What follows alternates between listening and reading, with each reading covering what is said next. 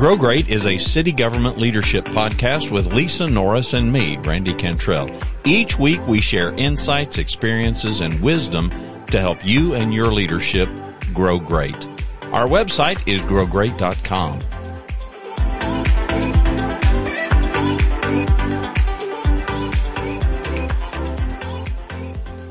We've defined leadership as a focus on others and influence and doing for others what they can't do for themselves, and that's all completely true. And it is also congruent with us taking care of ourselves because we clearly want to be of the highest value, not just to ourselves and to our family and to the people that love us and the people we love, but to anybody in our sphere of influence. I had written down some time ago, I'd love to tell you that I came up with this, but I didn't. I don't know. I would give attribution to whoever did say it, but for things to change for you, you must change. And so today I thought we'd focus just briefly, Lisa, on us and what we need to do so that we can increase our value for other people. I recently had a CD, a certificate of deposit, when we sold our house in Texas, had a little bit of money left over after we made another purchase of a house, and I went looking for a high-yield CD, a high-yield bank certificate of deposit, and found one, and it matured after a year, which it just matured. And, you know, you start looking at it, and this happened to be a 6% CD. And so it was decent. You know, I mean, it wasn't, you know, it's not stock market kind of returns, but I wanted zero risk. I didn't want to put this at any risk. I wanted to take whatever this little amount of money was, and I wanted to grow it. I wanted to increase it. And I would say with the same fervor, hopefully, if we're financially responsible, that we try to do that with our bank accounts or our money or whatever. Do that with your leadership. You know, do that with your career. Somebody else also said, work harder on yourself than your job. Now, that isn't saying don't work hard at your job. Mm-hmm. The point is, first things first, put the priority where it belongs. Because the truth of the matter is, if we're working hard on ourselves, we will be working hard on our job. If we're working hard on ourselves and our leadership, we will be working hard to make other people the focus of our work. Right. It comes down to forever continuing to improve, finding your gaps, identifying gaps, becoming better than you were yesterday. You know, we've talked about a lot about we're not the smartest person in the room, that we are ever evolving as we grow to become better. And I've talked about it a lot in this new role. As an HR leader, I'd done that a long time, so I was comfortable in my skin, you know, but I continued to try to expand.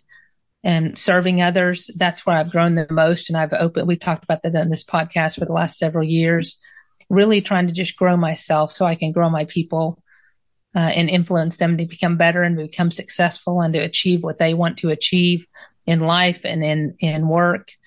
But, you know, I'm in a new role now, and it's different. I'm managing 4 directors that are high experts in their field.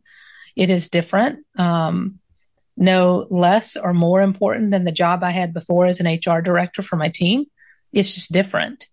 And even now, I even am looking for ways to serve them well, serve them better. And it is, again, taking a look at myself. What can I do better for them? How can I serve them better so that they are successful?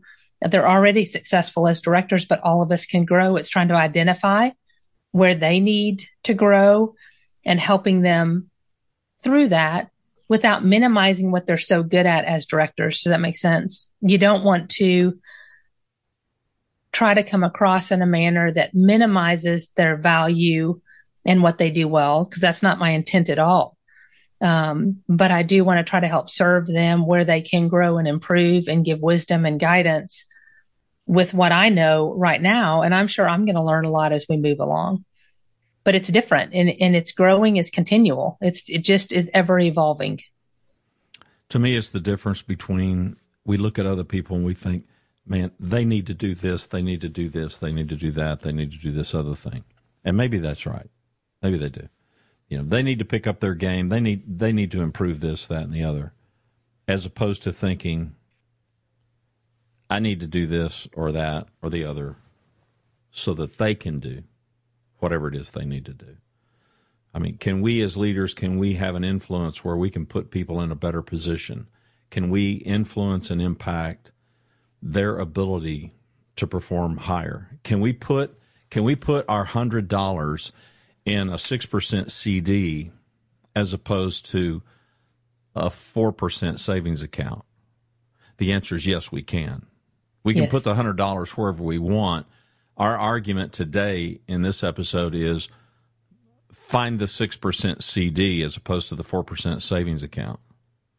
Put it in something that's going to garner higher results, greater results. And it's not going to be through your efforts, but it can be through your choice, and it can be through the influence that you have. I had to put the CD I had to put the money in the 6% CD. I didn't have to, but I had to make that choice. The money is agnostic to it all. The money doesn't care. Mm-hmm. And the money is the same number to start. It's where it grows. That's right. And I would argue that the same thing really applies to us and whatever abilities we've got that we can invest in our organization and in other people begins with what choices are you making to invest in yourself. We've all heard it. We've all heard it ad nauseum through all the self-improvement experts, through all the decades of time. Invest in yourself. The highest ROI, the highest return on investment is when you invest in yourself. But we often think of that in terms of schooling or education, training, and those are appropriate. I'm not negating any of those. But this is an ongoing thing. We're not talking about certificate. If certifications are important in your area, yes, go and get those for sure. But we're talking about investments that you make to just grow and be better. And I think so much of it, for me, stems in whatever this ideal outcome we have, whatever this ideal vision that we have. I just encounter too many people that they would be this, that, or the other. They would be something far better than they are, if only. And I would eliminate that phrase from my vocabulary. If you have the if only syndrome, cure yourself of the if only. Because there is no if only. I mean, you're the constraint. Yeah. We have met the enemy and he is us. And that's true for everybody. It's true for all of us. And I believe for things to change for me, I must change. The problem with that, I have found, is that doesn't feel good. That's for too many people, they view that really uncomfortably because it means people's mind immediately, in my estimation, it goes immediately to blame. And immediately we negativity. One of the two. Immediately go into a negative place, and we think, but I'm not to blame. It's not all my fault. Nobody's saying it is. No, they get defensive. But we're saying what? But what if you accept responsibility for it anyway? Yeah, but I got sick, or my parents got sick, or this happened, or that, and that's not my fault. No argument. But what are you going to do now? Now, what are you going to do with it? And that's up to us. I learned as a young guy, it just seemed colossally unfair to me, for me every day to come to work, largely running a company that was a sales organization. Mm-hmm. And sales managers, the notorious moniker of a sales manager is, what have you done for me today? What have you done for me lately? I don't care what you sold yesterday, because that's over. Mm-hmm. But what have you sold today? And while that can be uncomfortable, what I loved about it, it was merit and performance based. And it seemed colossally unfair to me as a leader, as the head of an organization, to be challenging people to improve, but I'm unwilling. I'm unwilling to look in the mirror and figure out what can I do? Are there things I can do better? I mean, how can I help? Can I better help these people? Are there things that I need to learn? Are there things that I need to improve in my behavior, in my decision-making process? And I would also say that the big downside of, and there's a ton of downsides to leadership failure, but is just selfishness. It's just pure, unadulterated selfishness. And it's born in excuse-making. It's born in procrastination. It's born in, it's not my fault. Translation, it's not my responsibility. And I found it totally liberating to just accept responsibility for everything. In fact, I found it liberating to accept blame for everything. I don't often say that, but that was a choice that I made as a young guy. Okay, well, I'm just going to take this on. I mean, I couldn't figure out the downside. It was really empowering to me. It felt like, okay, I can do something about this. Mm-hmm. So why not try? It's what I've often found too is besides the fact that it's hard for so many, like I'm a person eager to improve, because why not? Like, what's it going to hurt if I get better? I've always, you talk about being an optimist. I'm like, okay, why would I not want to take feedback provided and become better? Now, I do caution people, be careful where the feedback's coming from. If somebody's beating you down all the time, I wouldn't give a lot of weight to that feedback if it's continual and it's hateful, right? But if somebody's giving you feedback of, hey, I really want to, I'd like to see you do blah, blah, blah.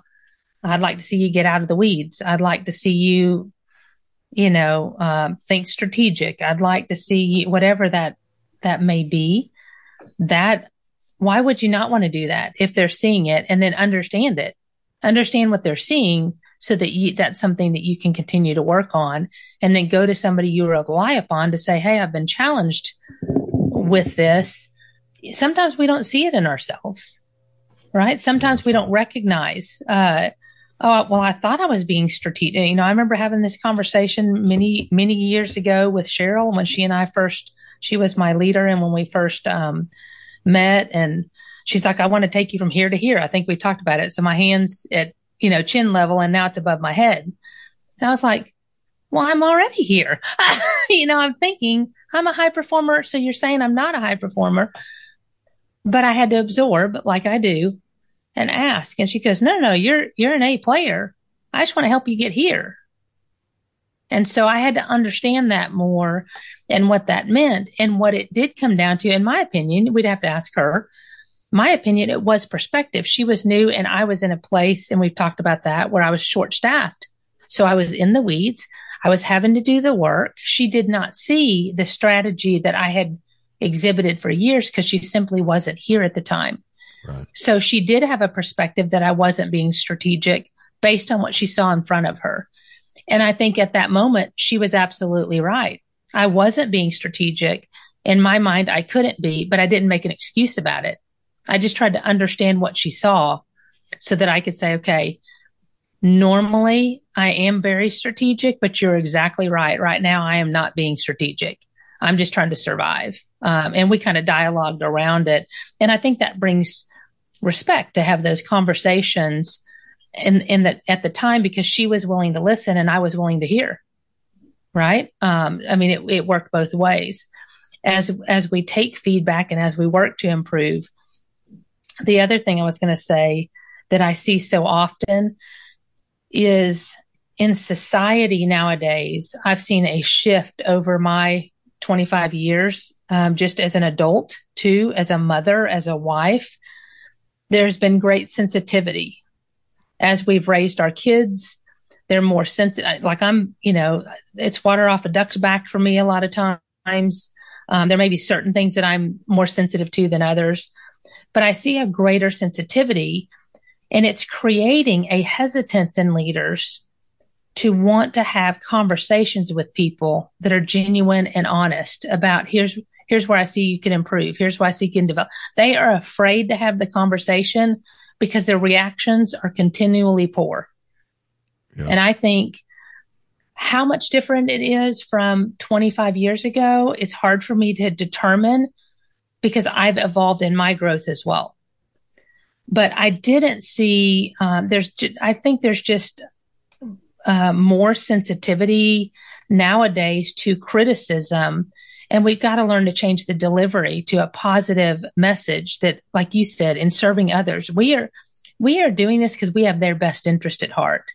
I have always leaned into that when I've given counsel, when I've given input and say, here's where I see you need to develop. Here's where I see your gap is, but here's why. And how might we work on that moving forward? What do you see? And usually I can get buy-in, but when I've worked with leaders over the years, they're very hesitant. They're afraid they're going to bring morale down. They're afraid criticism is going to create exodus. In other words, people will just simply leave versus trying to improve. They're afraid to coach and counsel because they just don't want to have the conversation and have a response. And to me, we must not give in to that temptation to avoid accountability because, like you said, we are then selfish. We are focused on what's good for us, not what's good for them. We must have an interest in our team and developing them and talking about those gaps and helping them understand and see we are here to help them become successful in those areas. We are not calling it out because it's a detriment and a fault. We are calling it out because it's a gap and can become a strength. Yeah, and here's a news flash. If you're early in your career, this is a huge learning point. So perk your ears up and take note. No matter how the delivery happens, if you will find a way to view this as an opportunity for you to invest in yourself and get a higher return on your own life, your own career, then take the feedback. If it's a boss you respect, sure, you may not love the delivery, but instead of getting your nose bent out of shape and being offended by it, take it. Take it as the value that you can, if you make the choice, and use it and leverage it to give you a higher return on investment of your own career.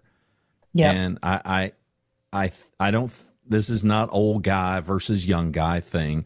This has been a problem forever. In the early days of my career, I saw people do it. Here's what life has taught me. The high performers tend to view it that way. They tend to not throw the baby out with the bathwater, meaning they don't take the criticism and immediately discount it because A, they don't like who delivered it. B, I don't like the way it was delivered.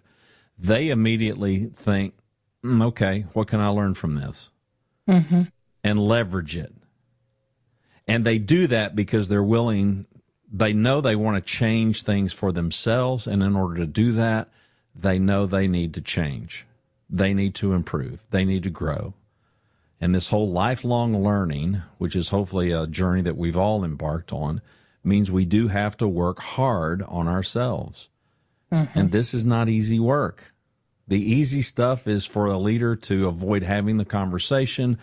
I'm afraid the response will be too negative. I'm just not going to bring it up. Yeah, it's not worth it. To me, that's cowardly because now you're robbing this person of an opportunity to learn something and grow. Mm-hmm. And they might not otherwise have the opportunity. I have used forever Don Stoffel when I was a teenage hi-fi sales guy, pulling me aside and correcting me in how I had addressed an older shopper. And it was a correction that took I doubt it took 60 seconds. But he did it for me, and it was 50 years ago. And you remember it and talk about it. It was 50 years ago, and I talk about it all the time. I tell anybody who will listen, he didn't have to. He could have thought, this 16-year-old kid, I'm not going to waste my time. Yeah. I mean, it's not like this is a career employee. He's teenage help. He could have, but that's not what he chose to do. Instead, what he chose to invest in me. But the guy who did that, is it lost on any of us that guy had to first invest in himself? I mean, do any of us doubt that he took his metaphorical $100 bill and he put it in a 6% CD as opposed to a 4% savings account? No question in my mind he did that. Well, hello, there's leadership. We want to foster people to make wise choices and yet do the right thing. And doing the right thing is not always easy. Right. And you have to be focused on what is in it for that person. Why are we doing it? We are doing it to serve them. We are doing it to help them become better. We have influence and the ability. And why would we not want to do that? When I talked about sensitivity, that cannot be an excuse. What you have to do instead, like you mentioned, is focus on the delivery. This is where it comes into knowing your people. What is important to them? What is sensitive to them? Everybody's made up differently. We're all human. There's no one of us exactly alike. And thank goodness for that. As Don would always say, there can only be one of you, and that's plenty in this world. And he loves me. But, you don't want too many of the same person, So I talk about that because you have to look at each person, what they bring to the table, and then what you can do to serve them to make them better. Know how to approach them. If it bothers them, get back with them. It's simple follow-up. It's just, hey, I know that seemed hard to hear yesterday. Have you had a chance to think about it? How do you feel today? Just show care and concern, but don't avoid it. Avoiding it is your weakness, not theirs. Right? It does no good. Have you got any parting shots?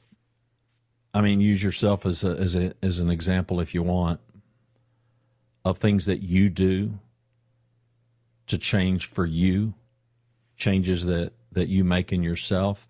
And I don't mean specifics, but tactically and strategically, how do you go about that?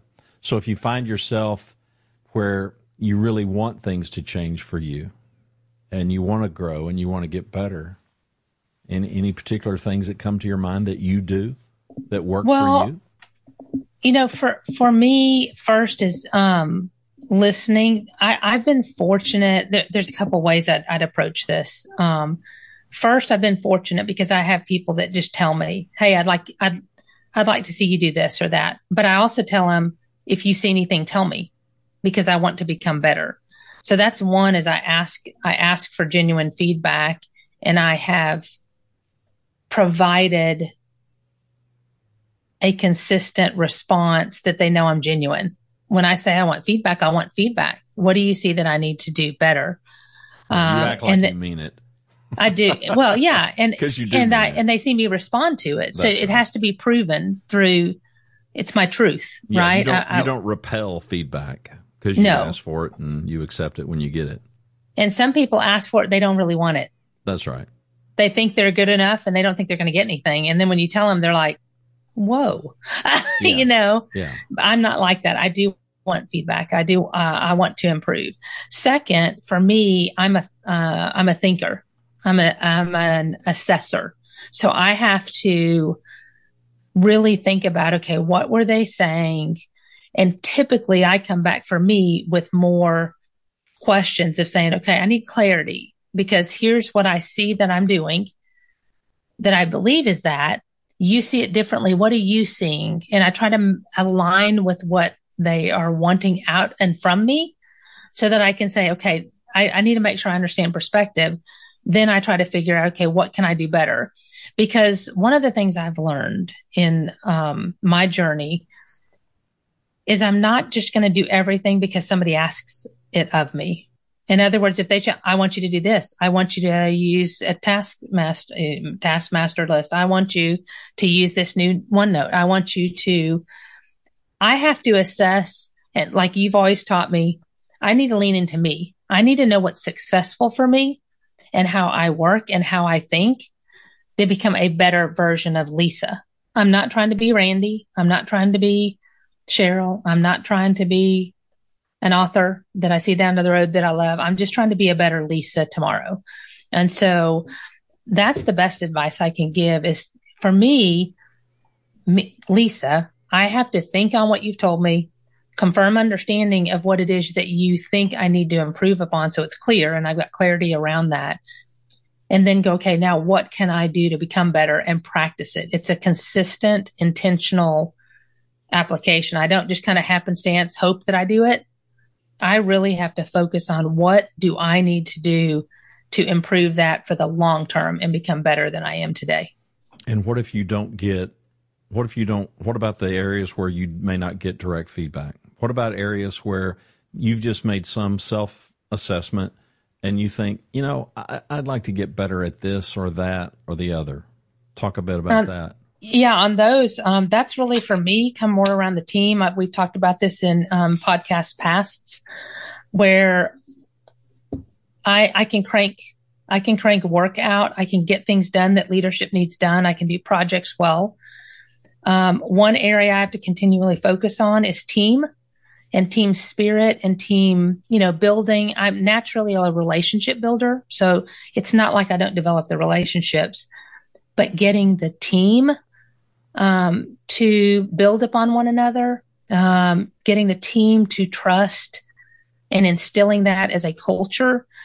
Those are things that I identified in years past that I really had to be thoughtful of.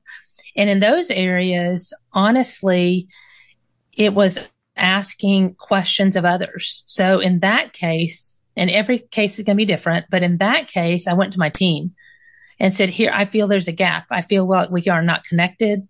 I feel like we've lost. This was all during this COVID, when we're all out, we're virtual. I felt like we were losing. We didn't really know each other as a team. And I feel when you don't know each other well as a team, you just don't bond and support each other as genuinely. You're each doing your own job and it's not a unified team. So in those cases, I went to the team and said, here's what I see. What do you feel and what do you see and think? And I told them it's a safe place. Don't tell me what I want to hear. Tell me what I need to hear. And we just openly dialogued about it. And then I took that and said, okay, now what do I do with that? How can and I just honestly had to think on it and really say, okay, here's what I'm going to do. What would work? What is my ideal outcome? In other words, I want team spirit. I want them to believe in each other. I want them to support one another without judgment. I mean, there were some key things I had to define what I wanted. And then I had to figure out how am I going to get them there? And it took, in the case of developing a team and a culture, it took a good solid 2 years because we would try some things that would work. Then we had to evolve those and mold them a little bit more. Some things I tried didn't work at all. They were non-productive. I got rid of those. But eventually things stuck and we started building on it. That's kind of how I approach the non-feedback items that I see that I know I need to improve upon and then work to make it better for the team because there is no perfection. It's just better. Yeah. My parting shot would be view your career as an investment because it is. And that investment can stay static. You can take your metaphorical $100 bill and you can put it in a drawer. And 10 years from now, it'll be there. 20 years from now, it'll be there. 50 years from now, it'll be there. It'll still be the $100. Or you can view your career the way that we view our money, and you can want to grow that. And you can put that in something that can garner a higher return. Yes, there is risk, and yes, there's reward, just like with your money. You can make a risky investment that could have a high potential to pay off, but you might lose the $100. You might lose your career. No, I would not advise you to do that. But you could.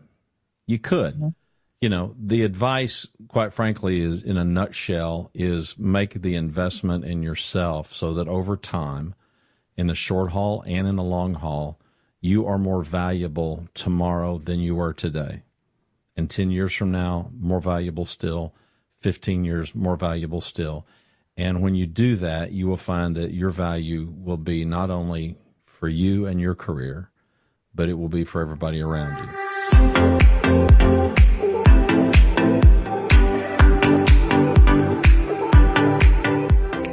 Thanks for watching and listening to Grow Great, a city government leadership podcast.